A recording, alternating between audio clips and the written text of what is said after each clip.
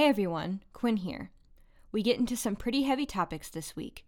Content warning for discussion of racism, misogyny, and sexual assault. There is also some use of profanity beginning around the 25-minute mark. Also, the most important U.S. election in our lifetimes is coming up next week on November 3rd. So please, please, please make sure you vote, because your voice matters and your vote matters.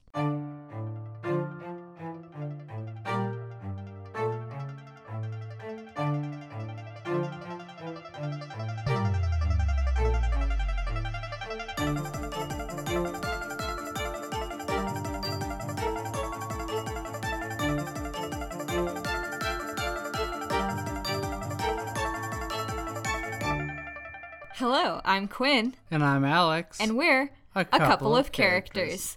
We discuss topics related to creating characters for role-playing games.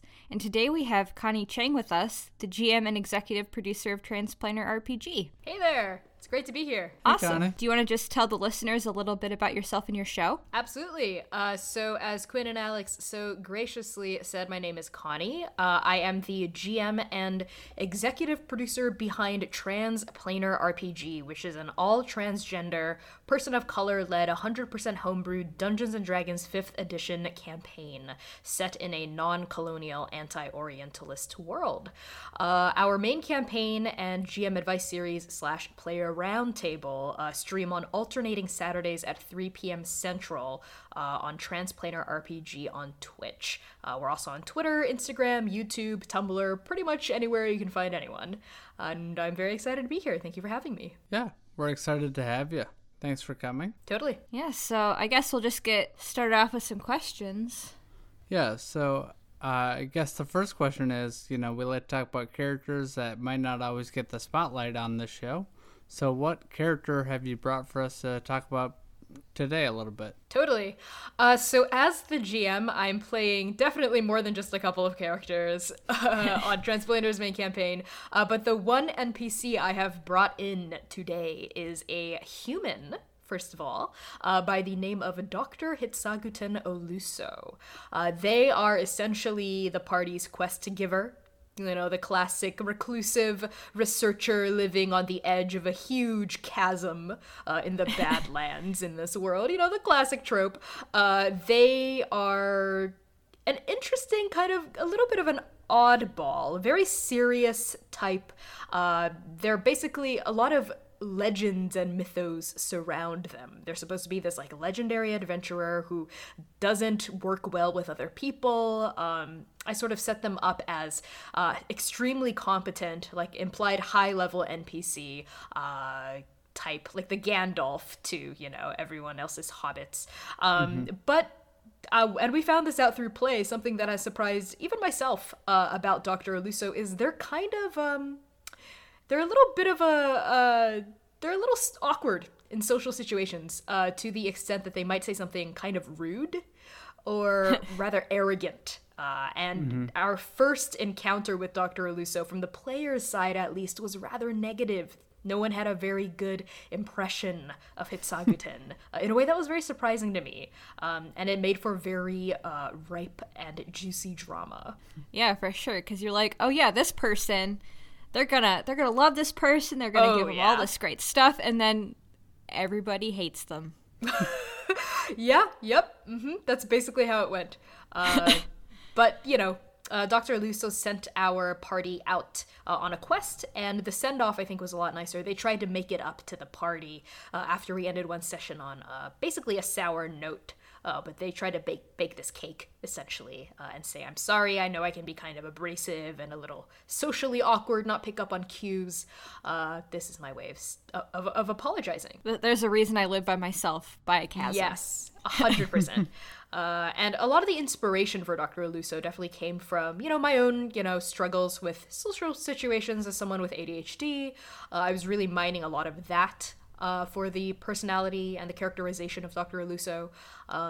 And we actually had a really interesting post-session discussion about Hitsaguten, just me as a GM and the players being like, oh, this character, are they autistic? Were you going for, displaying a form of neurodivergence? Right. And I was like, honestly, that was a subconscious / unconscious choice that I think made it out in their character. Right. Yeah, and it's not surprising for a, very focused recluse to be maybe autistic, because a lot of autistic people, they strive in one area, but then right, they're not very good at social. Right, they're hyper focused in whatever their interests are. Totally. And might appear standoffish just because they only want to talk about that thing. Exactly. Yeah. Right. Yeah. Because one of my siblings has autism, and they're definitely like that sometimes. Totally. I'm also trying to be very careful in my portrayal of Dr. Aluso. I do have ADHD, but I, don't identify as someone who's autistic. And I didn't want to do, like, the stereotypical, like, savant kind of character, right. Who, like, is like, oh, like... So I'm trying to be very careful about, how I'm portraying Dr. Aluso and how they're being read. Not just by the players, but by the audience. There were, like, some, people posted in our, like, campaign chatter channel in our Discord server being like, is Dr. Aluso autistic? Like, was that intentional? And the players were also picking up on it, even though it honestly wasn't something I was intentionally putting into their characterization. But now that it's being read that way, I'm trying to be doubly careful about the way I portray them. Yeah, right. Definitely. Which is a great way to go about doing it, is just knowing that, hey, this is what I'm doing, and I don't want to offend anyone. So I also think it's great that you have an NPC that is a person with a disability, even though, you didn't necessarily plan it that way. It kind of is turning out that way. But I just think it's great, because in the real world, it's unlikely that you would never encounter someone with a mental disability or a physical disability. So, and as someone that's visually impaired, I love to see that diversity representation of people with disabilities as well. Definitely. I think, especially now with the combat wheelchair, coming out, Yeah. I think that disability discourse specifically in tabletop has become a lot more mainstream. And I recently saw a Twitter thread by this cosplayer. I won't, at them for, to preserve their privacy. Right.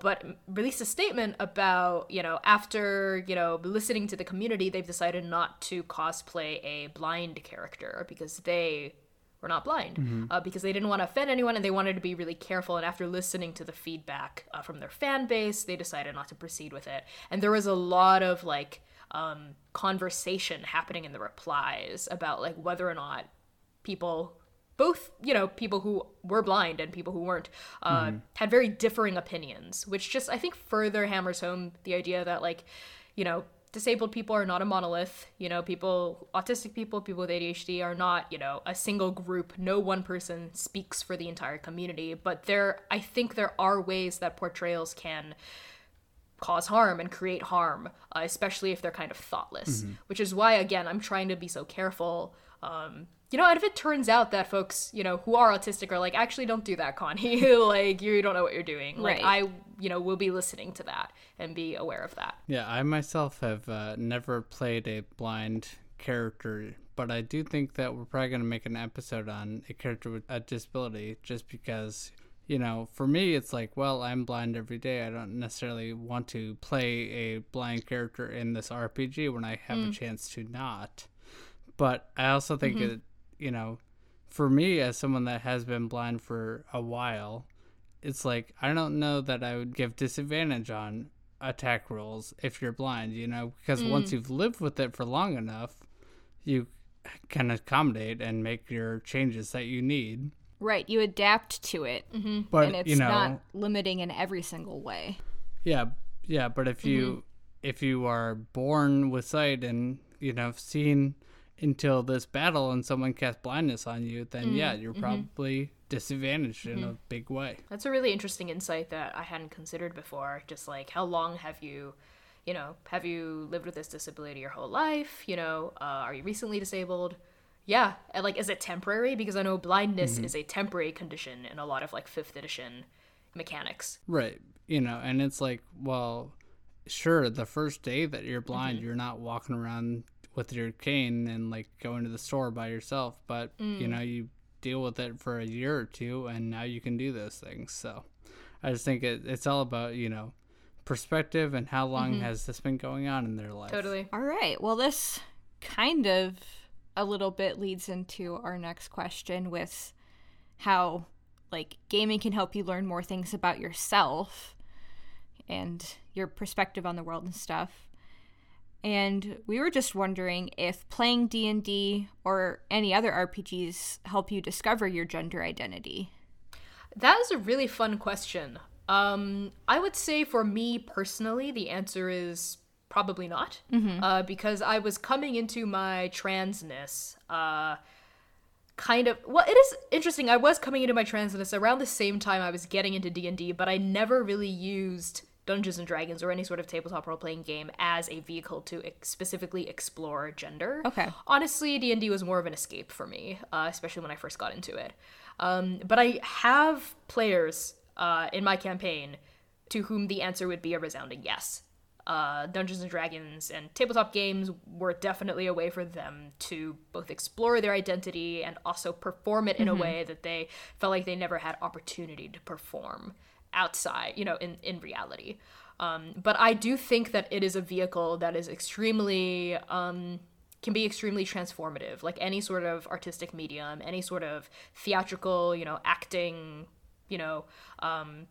situation, Dungeons & Dragons is a game that is rife with opportunity for transformation. Right. And especially because it's a very safe way to explore that. If you are, if you think you might be trans, and then you can go and play a character of the gender you identify as, and now you can really explore that space for the first time, maybe in a safe way, Absolutely. And I'm trying to be very, speaking of gender, intentional about how gender works in my homebrew world. I specifically made a nation, the United Tribes of Jukai, where the god that they worship, Sen, is a god and a goddess of transformation. And in Jukan, the word for person is the same as the word for man and woman. And Sen is a specifically gender fluid goddess/god, which also is the way I identify, someone who's genderqueer, gender fluid, non-binary. And this idea that, the lines between gender identities is porous, but also significant. The way that Sen is a man versus a god versus a woman are all different and equally important in their own ways. And I think because of that, like fantasy, the world of magic of D&D is again so ripe for, imagining ways of doing gender, ways of doing race, ways of doing conflict at all, that cannot and do not exist in our world. And I'm always so excited when I see a non-normative approach to gender when it comes to fantasy gaming. Yeah, definitely. That sounds very interesting. I like that a lot. Yeah, I think that I read a book series called Arc of a Scythe by Neil Schusterman, and one of the nations that they have is very like that, in which they are all kind of gender fluid, and they grow up that way, not being male or female, and then they can decide as adults if they want to stay there and continue that lifestyle, or if they want to move and go be male or female somewhere else, So it was pretty cool. Yeah. That is really interesting. I was just going to say that, yeah, one of the characters who is from that nation, they're like, oh, when it's cloudy, I feel like, I don't remember which it is. They feel like a man when it's cloudy and a woman when it's sunny, or vice versa. So it was a very interesting way for that's funny. That to present. And it was confusing for the other characters. And they're like, I don't see why you're so confused. This is just how it is for me. So I also liked how upfront the author was about that. Like, it might seem odd to you, but that's, like, your baggage that you're bringing, Totally. And we see, like, tons of gender, like, non-normativity and fluidity in nature, like, in the real world, too, like, with invertebrates and also, like, certain lizards and stuff like that. For sure. It's not just male, female. I think that's a very a cis-normative, kind of probably Western way of looking at it. Though, speaking of fantasy books, a recent series that I've been really enamored with is JY, I can never get it straight. I think it's JY Yang's Tensorit series. And similar to what you brought up earlier, the children in this series get to decide their gender when they are of age. But up until then, they're treated with they, them pronouns and are essentially non-binary. And it's, this idea of choosing your gender, of choosing your path, right. I think is very interesting. I definitely want to check that out. Yeah, it's awesome. The Tensorit series is self-described as silk punk. Basically, it's set in like a Asian-inspired fantasy world. Super cool. The writing is immaculate. Really awesome. I'd recommend it to anyone. Awesome. Mm-hmm. All right. So I think this also kind of ties into our next question. So you are an Asian American person, and we were wondering, I guess, how do you think that people of color and or LGBTQIA plus community members have been represented in games that you have played? I think that's a great question. And what I will say is that my experience with D&D starts probably in 2016. I thought it would be really fun and interesting to just, I've always loved theater. I've always loved writing. I've always loved improv. Mm-hmm. As someone who's been doing improv for a really long time, like 11, 12 years at this point, D&D seemed like the perfect blend of all of those things. So my experience with D&D, especially compared to some of the old guard, is fairly limited. I've only really been in the hobby for 4 years maybe at this point, at the most. So when it comes to representation, I can only really speak toward what I've been seeing in recent years, and discourse and blog posts written, in the past, but I've never directly encountered. But based on what I know of just media in general in the West, specifically in the US, right. There's a lot of work to be done, for sure. There's a lot of, voices that I'm sure were there before, but are now, for whatever reason, because of Twitter, or because it just seems like the pendulum of, public opinion and perception is always swinging. And right now it seems to be swinging in the direction of more representation. But whenever it swings one way, there's always reactionary blowback. Definitely. So honestly, a part of me is holding out for that blowback. Because whenever people push for change, there's always reactionaries. Right. But right now, it seems... I am in a situation where I am tentatively hopeful. It seems like, Wizards of the Coast appear to be interested, in putting out more diverse supplements, hiring more diverse writers and designers, etc. During their D&D celebration live stream, I think they invited Daniel... Honestly, I'm so bad with names, but they invited one of the folks in charge of Asians Represent, that Twitter account, and the live stream. They did a reading of Oriental Adventures, I think, from AD&D. They did a really long series where they just read through the supplement and picked it apart and said, basically, this is really racist and really Orientalist. Yeah. And, Wizards of the Coast D&D, invited one of them to speak, without, a filter, and I think that is definitely a step in the right direction. But again, tentatively hopeful. I definitely think this is, these are steps in the right direction by the people who have power, the people behind the scenes, not just what's in the books, right? Not just the art, and the names in the books, but also the people making the names, making the art. I think that's a step in the right direction. 100%. Yeah. But again, I am also worried. Excuse me. Again, I am also worried. I have seen a lot of, angry dudes in the replies. They'll be the death of us all. Angry people on Twitter. Yeah. Being like the PC police, and all that garbage. So there's that as well. Yeah. Yep.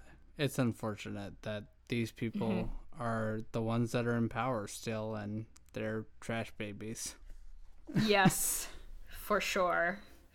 But it does seem like there are people within the institution who genuinely care about change. I just hope that their voices are seriously considered. Same here. Yeah, and, another problem is that even when we start implementing these changes, it's still going to take some time because, I know at least for Wizards of the Coast, their Magic products are 3 years in advance, and I'm sure D&D, a lot of the stuff is already in the works for a year or two from now.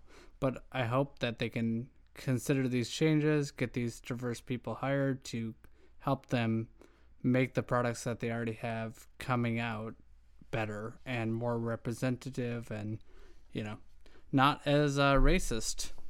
That is the bottom line, is it should not be racist, but then obviously we want more than that. Yeah, the world is a diverse place not populated by one kind of person. Exactly. So our content and our art and all of that stuff should be representative of that. I absolutely agree. I think the Oscars recently came out with these new diversity requirement guidelines. Alex was telling me about that. Yeah, I think there's 4 of them. There are. I read through them, and I was honestly pretty impressed with the rigor and the thought that went into them. And I wonder if a similar, lesson could be, applied when it comes to tabletop, because it's not just about representation, like I was saying, on the page, right? Of course we want settings that are, not always Western European. That would be interesting. But it's also in the way that the settings are presented. If we look at Oriental Adventures from Advanced Dungeons & Dragons, that is a non-Western setting, but it was also really messed up. It was really racist. It was really Orientalist. They had no Asian people on the writing team. That's another thing. It's who's doing, the art, the creative directors, the writers, but also I was really impressed with what they put in the Oscar guidelines about y'all need to hire diverse interns, and y'all need to give them actual training and resources and support, and make sure that they are, pipelined into your institution and are given leadership positions later on. It's not just enough to think about the product right now. You have to plan for the future. That's what it means to be actually committed, right? Anyone can just tweet Black Lives Matter once and donate once. Right. It's, the staying that counts. It's the continued fight. It's the idea that this isn't a short-term thing. You got to be in it for the long term. Exactly. Mm-hmm. Yeah. And speaking to that, have you heard about the Wagadu Chronicles? Yes. Which I also think is great, that, what you're saying about there aren't enough Eastern cultures represented by people from those communities. Here's one written by Black people, and it has them in their diverse cultures and different things set in a world like that, which is also great to see. I love what the community is bringing, and I hope that they can continue to do things like that. But yeah, I also hear what you're saying, where, if the big players in the game aren't committed to these kinds of changes, it's just going to stagnate. Definitely, for sure. I'm really excited for the Wagadu Chronicles. I'm not too sure how to pronounce it. I have to watch an actual video where someone actually does the pronunciation. But I'm very excited for that project. The fact that it's going to be an MMORPG as well is staggering to me. That is so ambitious, and I'm so freaking pumped to be able to participate in it sometime soon. I listened to 3 Black Halflings, and they're great. One of the creators on it, and I think he said Wagadu. Wagadu? Cool. So, yep. Thank you for correcting me. I believe that's how it's pronounced, but I could be wrong as well, but that is how they said it, so that's how I'm going to say it. Great. Wagadu. Good to know. All right, cool. We've got another question for you. Bring it on. All right, so we had Daquan Watson on our show a couple of weeks ago. And he said that the best way to accurately portray different perspectives is by playing with a diverse group of people, which we've already talked about, that, you got to have people from different backgrounds playing in your games, writing the material, all that stuff. Do you have any tips for how gamers can be more inclusive in their groups? And then also, do you think cishet players should play PCs that are within the LGBTQIA plus umbrella?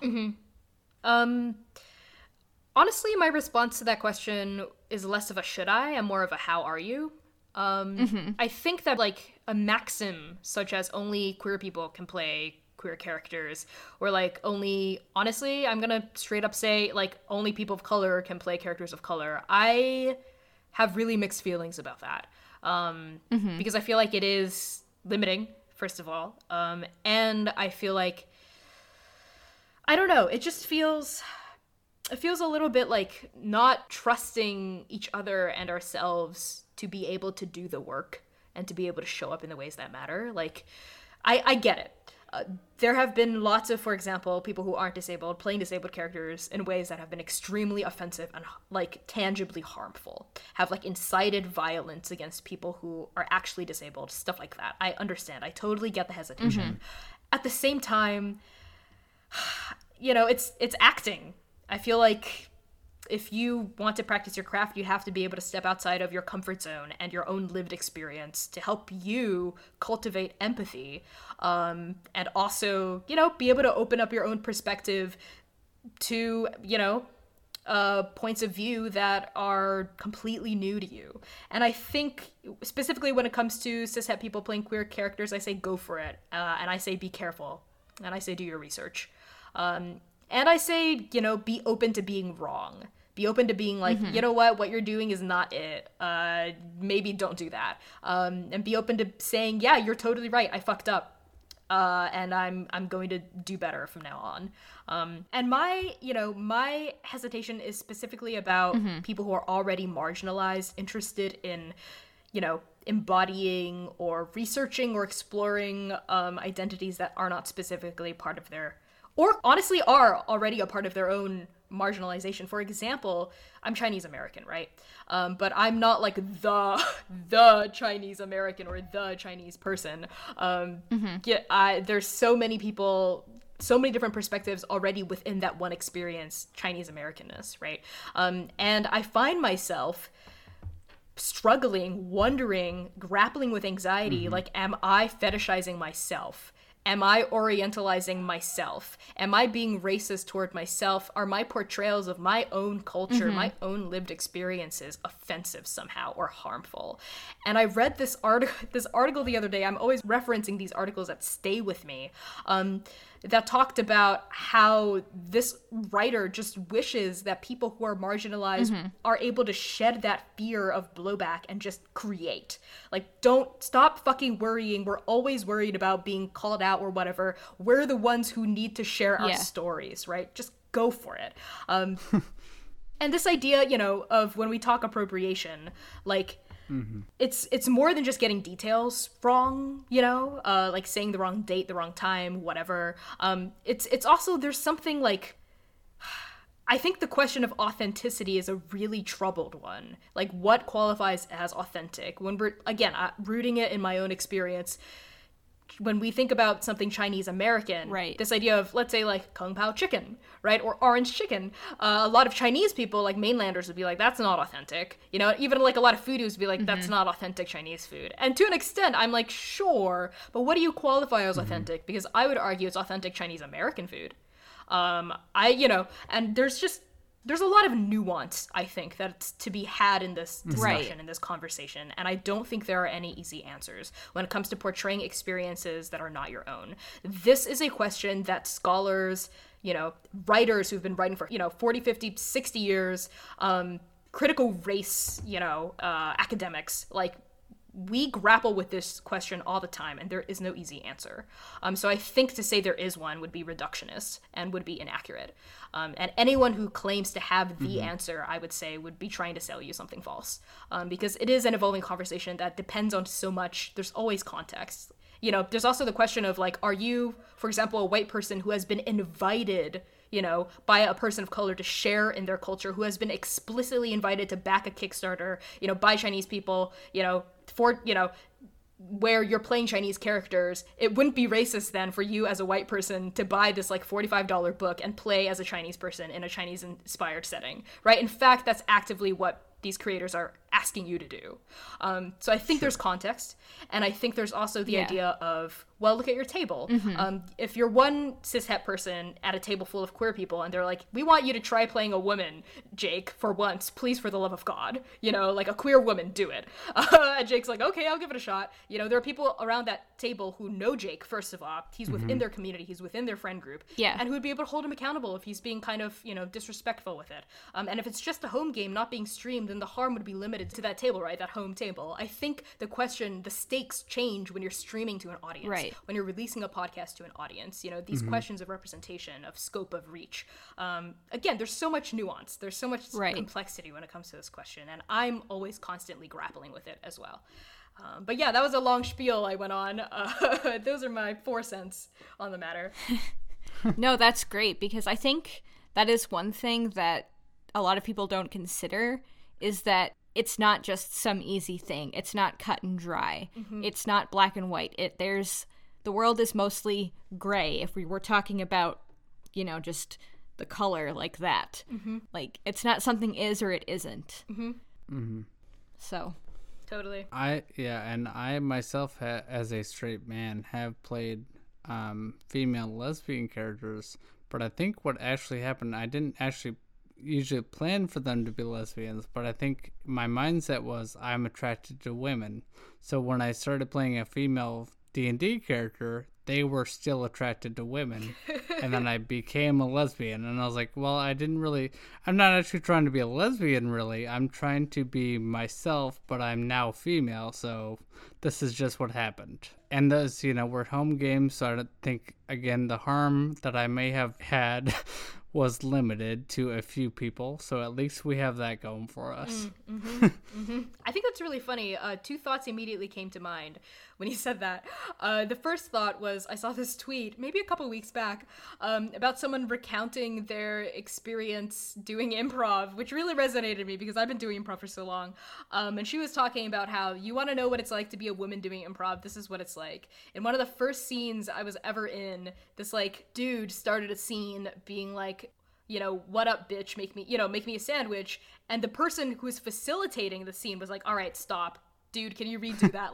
Start with a different, don't call her a bitch or a slut or whore. She's a person, a character, redo the scene. So he redid the scene, and he literally stammered and was like, mommy, which I think is so funny because it shows that for a lot of men who haven't interrogated a lot of this misogyny, right? A lot of this chauvinism, the only way of seeing that they can actually embody when it comes to perceiving women is that of the, are they a slut or are they my mom? Are they a prostitute or are they a caregiver? And that's the only mode in which certain men know how to interact with women and perceive women. And I think that if we were to ask a man like that to play a woman or to play someone, outside of his comfort zone, I do not trust him to be able to do a character in a way that is not a blatant caricature. So I think that also opens up the question then, is there a responsibility that we have toward each other to educate each other? And I think that, first of all, if anyone's educating anyone, pay the person who's educating, compensate them for their labor. But also, I'm a strong proponent of white dudes. Y'all gotta hold community meetings, man. Hold town halls. Set up a Zoom call, invite other white dudes who are interested in being less shitty, and within your little white dude cluster, talk about it. Because then it's happening away from people who that conversation, first of all, could harm. And second of all, especially if it's facilitated by white dudes who are doing the work, are committed to calling in other white guys, have experience facilitating, right? Have this breadth and depth of knowledge and resources to draw upon, and experience and ties to the community that they're trying to talk to. I think more of that work needs to happen. By people who are in power need to hold fucking seriously, town hall meetings, if it weren't a pandemic, I would say get together, in your living room or a kitchen or a bar, maybe not a bar, but somewhere private, and have a facilitated conversation about the ways you've hurt other people in your life and how you can do better, either through your games or through your actual, outside of your hobby or, whatever you do. I think more of that needs to happen. And if more of that happened, I think the world would be a better place, because it takes the onus away from the marginalized, right? For sure. And we're always shouting, listen to us, stop hurting us. It takes the onus off of our shoulders and it puts it on the people who are actually doing the hurting. And honestly, in my life, I've only come across maybe a couple of white dudes that I would trust to do that work. Yeah. But if they all did that work and they educated a couple more white dudes and they educated a couple more white dudes, honestly, I think the world would be a better place. Yeah, I mean, I think as a white dude, I'm doing my best to grow, but I know, maybe 10 years ago, maybe not so long, I was probably one of these shitty white dudes too. So, we all got to put in the work. It doesn't start, you don't magically become great overnight. It takes work, and you got to do a lot to get there. Definitely. Yeah, and I think that's something, again, that a lot of people don't think about. It's like, they're like, well, I'm not racist. Like, no, it isn't just not racist. It's, are you doing the work to be anti-racist? Like, anti-transphobia? Like, are you trying to overcome those internalized things that are just part of you? Because it is work. Yeah. Another problem is racist has like very big negative connotations of like this binary idea that a lot of white people have of I'm either racist or I'm not. And it's like, no, you're probably sometimes racist, but you can do the work to try not to be racist more often than not. Totally. Because a lot of times, it's like, well, if I think of a racist person, I'm probably going to think of like, a neo-Nazi. But really, it's like, it could be my mom. It could be, anyone. For sure. I think, there's definitely this big, especially like white moderate fear of being called a racist, right? It's like one of the worst things you can be called. It's, almost worse to be called a racist than to actually do racist things, right? It's like such a serious accusation. Yeah. And we've seen it. And I'm glad that, people who have been called out for, harming people of color, Black people, losing their jobs, right? Like being marked as a pariah, like going to prison. I'm a prison abolitionist, so I don't believe in the idea of prisons, and I don't think people should go to prison. But to use examples, right? I think, this is definitely getting a little off topic from D&D, but it's all related, right? Yeah. This idea of being labeled something is, I think, definitely useful in certain contexts, but also I do worry about how it can limit someone from growing. Because if we think about the college example, right, when we think about, let's say, someone who has committed sexual assault, if we end up expelling this young man, right, what we actually end up doing is you expel a disenfranchised, angry man who has committed sexual assault. You expel him from a college community where there are RAs, where there is procedures, where there is support network, hopefully for survivors. You expel him into a greater community where he hasn't learned anything, and he will likely hurt other women who just aren't protected within your institution. So Yeah. that's sort of where I'm coming from when it comes to harm and accountability and, reform, and instead of like a prison mentality. I'm not so much... I completely agree with you. Yeah. Yeah. It's this... Maybe I'm like talking a little bit out my butt, but I've been thinking a lot about Christianity, specifically, and the culture of Christianity that is so prevalent in the United States, specifically like these Puritan ideals of... we are all born sinners, right, is the primary conceit behind Christianity. And if you repent, if you feel bad, if you feel guilty enough, then you can still be saved. If you accept Christ as your savior, you'll go to heaven, right? And I think this isn't just like the reason why I say like the US is a Christian nation isn't just because there's a lot of Christians, but also because the culture of Christianity, this idea of guilt and penance, and you have to suffer for your sins in order to go to heaven, is what is the ideology, part of the ideology that allows the prison industrial complex to survive. That, and of course, anti-Blackness and the legacy of slavery. So when we're thinking about labeling people something like rapist or racist, or sexist, like you're a misogynist, you can't, like that's a label that defines your identity as opposed to what you've done.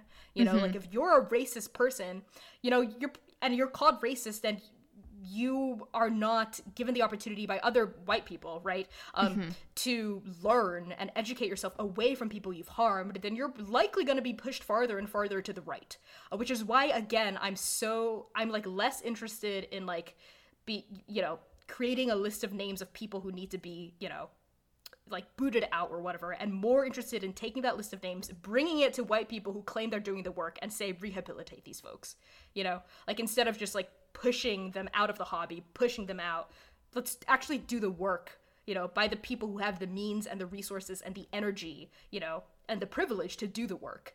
For sure. To educate these people. Right. And it sounds a lot like kind of our current transition from saying disabled person to person with a disability, or, you know, whatever other example you want like that, where it's like, I'm not defined by my disability. I have a disability and it's part of me. So like in this case, it would be, you know, I have committed sexual assault and I'm trying to grow, but I'm not a sexual assaultist. I don't think that's a word, but assaulter, rapist. You know. Yeah, this is for sure a heavy conversation. And I would say when it comes to we'll put a warning at the front of this one. Yeah, definitely. Yeah, I wouldn't feel comfortable otherwise. When you know, I also hesitate to jump to the conclusion of never call someone a racist. Oh yeah. Because I feel like, you know, I guess what I'm trying to say here is I'm less interested. I'm someone who's less fixated on the label and the identity, and I'm more interested in the actual action, the work, you know, the coalition building that needs to happen.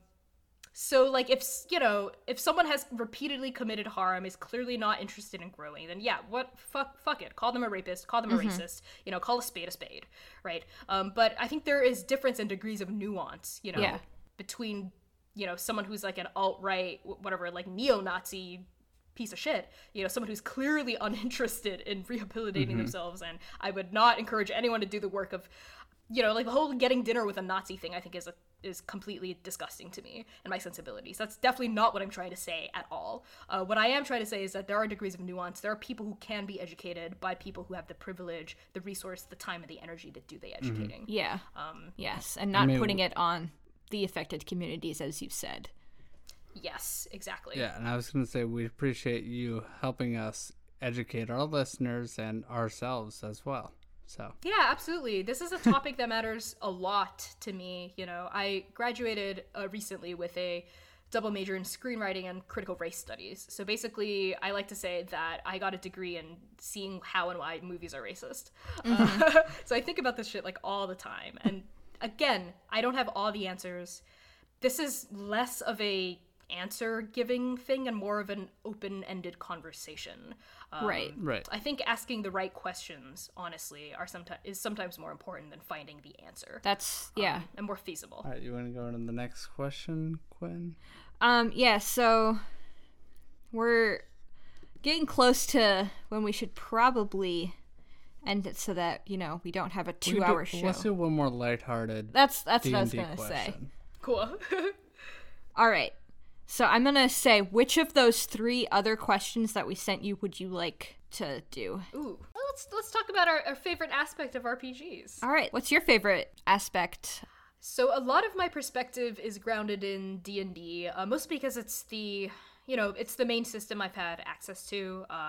It is unfortunate, I think, in a lot of ways that it's the one system that dominates the hobby. Yeah. But I want to be transparent about my perspective. So my favorite aspect of tabletop games, of RPGs, is the collaborative storytelling component. I am someone who, at the heart of who I am, I'm a writer. I am a improviser, I am a storyteller, and I am also, you know, a kind of extroverted Aries, which means that even though I have a lot of passion and flame, I usually stop doing what I'm interested in before I'm even halfway done. So having other people around the table, right, like players that I am accountable to, makes D&D so appealing to me, because it's not like a project that I just pick up, do for a few moments and drop. There are people counting on me. There are people who are interested in the story that we're telling together. And this idea of discovering self, discovering story, discovering character through play is extremely appealing to me. You know, this idea of like no plan survives contact with the actual game is very, very, very enticing to me in a way that I think it scratches an itch that video games can't scratch, that films and books can't scratch. It's like its own medium. And what is appealing to me is the fact that we're around a table with friends that I know and trust, and we're telling a story together. Mediated, of course, by dice rolls. Yes. Well, and the dice rolls sometimes are at the best moments, you know, when your barbarian is swinging an axe at a bad guy and rolls a crit fail. And now it's like, well, instead of this super cool moment, we're going to have this other interesting moment that's probably not going to be as good for you, but it will still be a good story. Yes. Yeah, some of my favorite things are when, just everything goes just to shit. Like, you try to do it right and just everyone rolls terribly and it's just like, no, like, this thing is going to go bad. Oh, yeah. This reminds me of a little story, if you guys don't mind me telling a little story. But I guess I'll wait. I'll wait for your confirmation. Oh, no, go for it. Go for it. I'm interested. So I was playing in this party, and I was playing a warlock. I actually talked about her on the first episode. Her name is Kalia. So she was not very wise and thought she was a cleric. But the party was going to this little city that we'd been in a few times had been attacked, and a lot of people had been captured by orcs. And we went to this orc encampment that had these big walls, palisade walls around it, and I was supposed to hypnotic a pattern and then just kind of stun a bunch of the orcs, and then we'd just clean them up one by one. And I was doing this, and then my character saw inside the encampment that some of the other orcs had the prisoners, and they were about to kill them. So I dimension doored inside, and then I broke concentration because I was getting attacked by 5 orcs by myself. And all of a sudden, now all the hypnotic pattern orcs are attacking my friends, and it almost turned into a TPK because I was like, well, this is what my character would do. Unfortunately, it was a terrible idea. Yeah, I totally hear you. What the question of, I think it's a really interesting question in RPGs though, this is what my character would do, but it's suboptimal, right? This is what my character would do, but it's risky. It's a big choice. It might put the other players in danger, or it might screw the other characters over in some regard. And I think there's a fine line between making a big choice, taking a creative risk, which I always encourage players to do, and being kind of a dick. Just because it's what your player would do. Yeah. Yes, 100%. Yeah.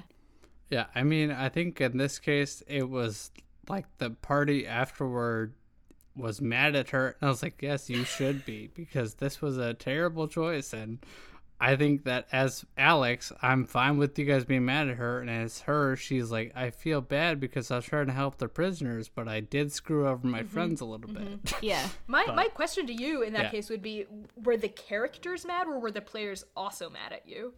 Oh, just the characters, I think. Great. Then I don't think the other players are mad. That sounds like a fun situation. Yeah. One of them was kind of being the dad of the group. Right. And he chastised her, as he had to do many times, because she was just very low wisdom and made poor choices. So. But yeah, I think that's a great anecdote, and I think it really helps illustrate that really careful line that I think a lot of players are walking when they're making choices that could screw the party over. Yeah. And it's also, it's also a good example of sometimes your plan goes terribly, but it's the thing that sticks with you. I played that character for quite a while, and I cannot name as many encounters where we just went in and beat the monster up and went out, but I can remember this one in great detail because of how bad it went. Oh, definitely. That's something that I find the most interesting is when things go badly, is because it's not as much fun when everything just goes your way. You do want some challenge. That's part of the satisfaction that if you're playing a video game, if it's super easy, you're probably gonna put it down because you're what's the reason for me? I'm not going to put a bunch of time into it if it's just comes to me with no problems. Exactly. I completely agree with you. I also think it depends on the design of the game itself. For sure. So D&D specifically is basically a war game, right? Yeah. The most important part of it, or rather the part of it that the rules pay the most attention to, is combat. Yeah. So when we think about challenging, what's challenging about a D&D game is if combat is just challenging enough, but not so challenging that it feels frustrating. Right. That sweet spot, right? I think Matt Colville put it really well when he said, players want to feel like their backs are against the wall, that all odds are against them, and then to surmount that challenge. Like, that is what is fun for people when they play D&D. But if we look at like a game that, you know, maybe doesn't even have a GM or is diceless or whatever, and is mostly just about telling a story and there's no combat, then what's fun about it isn't necessarily like the challenge of fighting the serpent or whatever, but more so the fun is found in telling an unexpected story. Right. So yeah, I really think it depends on the mentality, you know, the classic like player archetypes. Like, why are your players showing up to the table in the first place? Are they there to optimize? Are they there to risk manage and plan? Are they there to tell a story or roleplay? Are they there to dungeon crawl, you know? And I think it's important to have that conversation with your players during a session 0, figure out what makes it fun for each different person, and plan accordingly as the GM. Yeah, completely. Well, Connie, it's been great to have you. Yeah, it's been great to be here. Thank you, Quinn and Alex, for having me. Yes, Anytime. thank you. I mean, if you want to come back, we would have you back. That's You've been true. Great. Oh, it was, yeah. we definitely enjoyed this conversation. Yeah, this was great. I feel like it was less of a conversation and more of me going off for like 40 minutes. But thank you for being such gracious hosts and for listening to my spiels. I would love to come back. You know, like, I feel like, you know, these conversations are never finished. And I would love to, of course, talk about D&D more specifically and tabletop games. Yeah, maybe next time you come back we can make a character together. Yeah, that'd be a lot of fun. All right, so yes, and we have one last question. I know you talked about it at the beginning, but just to recap for our listeners. Oh, do you have any upcoming projects is one thing. Oh, yeah, that's a great question. I am currently working on releasing a horror anthology podcast under the Transplanar RPG banner. Hopefully the pilot will be done in time for a Halloween release, and then I'll be releasing the rest of the 13-part special in the weeks following. But yeah, keep your eyes peeled. If that's interesting to you, horror anthology set in a non-normative fantasy world, think kind of the Magnus Archives meets Welcome to Night Vale a little bit. It's what I've been working on. But yeah, that's an upcoming project I'm really excited about. Awesome. I think I will check it out. Quinn hates horror, but I will probably check it out. Awesome. Yeah, I'm like, you know, writing it, I'm like, I'm not scared of this. And then I shared it with my cast and they were like, Connie, what the fuck? That was horrifying. So I really don't know. I don't have a good grasp on how objectively... I think it's also harder if you're writing it and you're in it. Yes. Like, I've heard other like horror writers talk about it and they're like, I don't know if this is scary or not until you share it with someone else. They're like, this was the most terrifying thing I've ever read. Mm-hmm. Yes, I definitely feel that. I'm writing this and I'm like, oh, this is so ridiculous. No one's ever gonna believe or be scared by this. And like my partner's like, that's horrifying. What's wrong with you? So it really, I guess, is a perspective question. Yeah. Right, and as the author, I think you're a little bit more detached from it. Like, you're like, well, I know this is fake because I'm making it up. Yes. All right, and then do you want to give us that Transplanar RPG info again? Absolutely. Or where people can find you on Twitter or the other socials? Definitely. So again, I'm the GM and executive producer behind Transplanar RPG. We are an all-transgender, person of color-led, homebrew D&D game set in a non-colonial, anti-Orientalist world. Our main campaign and GM advice series / player roundtable stream on alternating Saturdays at 3 p.m. Central. You can find us at Transplanar RPG, that's TRANSPLANAR RPG, at Twitter, Tumblr, Twitch, that's where we stream, Instagram, YouTube. You can find past videos on YouTube. We also have a written, detailed, but succinct recap document available on our Twitter feed that gives a recap of each episode that's aired so far if you don't want to have to rewatch hours of VODs. I have to ask, how many times do you have to practice that before you can just say it so flawlessly? Yeah, I've said it so many times at this point, like just plugging it. I, do the spiel every, at the beginning of every stream. So it's kind of like muscle memory at this point. Yeah. All right. Well, thanks again for coming, Connie. Yeah, thank you so much for having me, Alex and Quinn. This was an absolute pleasure. Yes, same here. You can find more information about our show at acoupleofcharacterspodcast.com. Have ideas or feedback? Or need help creating your next character? Email us at acoupleofcharacterspod@gmail.com. You can follow us on Twitter and Instagram at ACOC Podcast. We'd like to thank John Began for composing our theme music. And if you like what we're doing, please rate and review us on iTunes. Yeah, the ratings really help us, and give us a 5-star review, and we'll give you a shout out. And also tell a friend, because word of mouth also helps. That's true. And another way you can support us is by becoming a Patreon donor, and you can just search ACOC Podcast on patreon.com. And you can follow me on Twitter at AlexInWonderland. And you can find me on Twitter and Instagram at NaughtyDrQuim. Thanks for listening. Keep on rolling.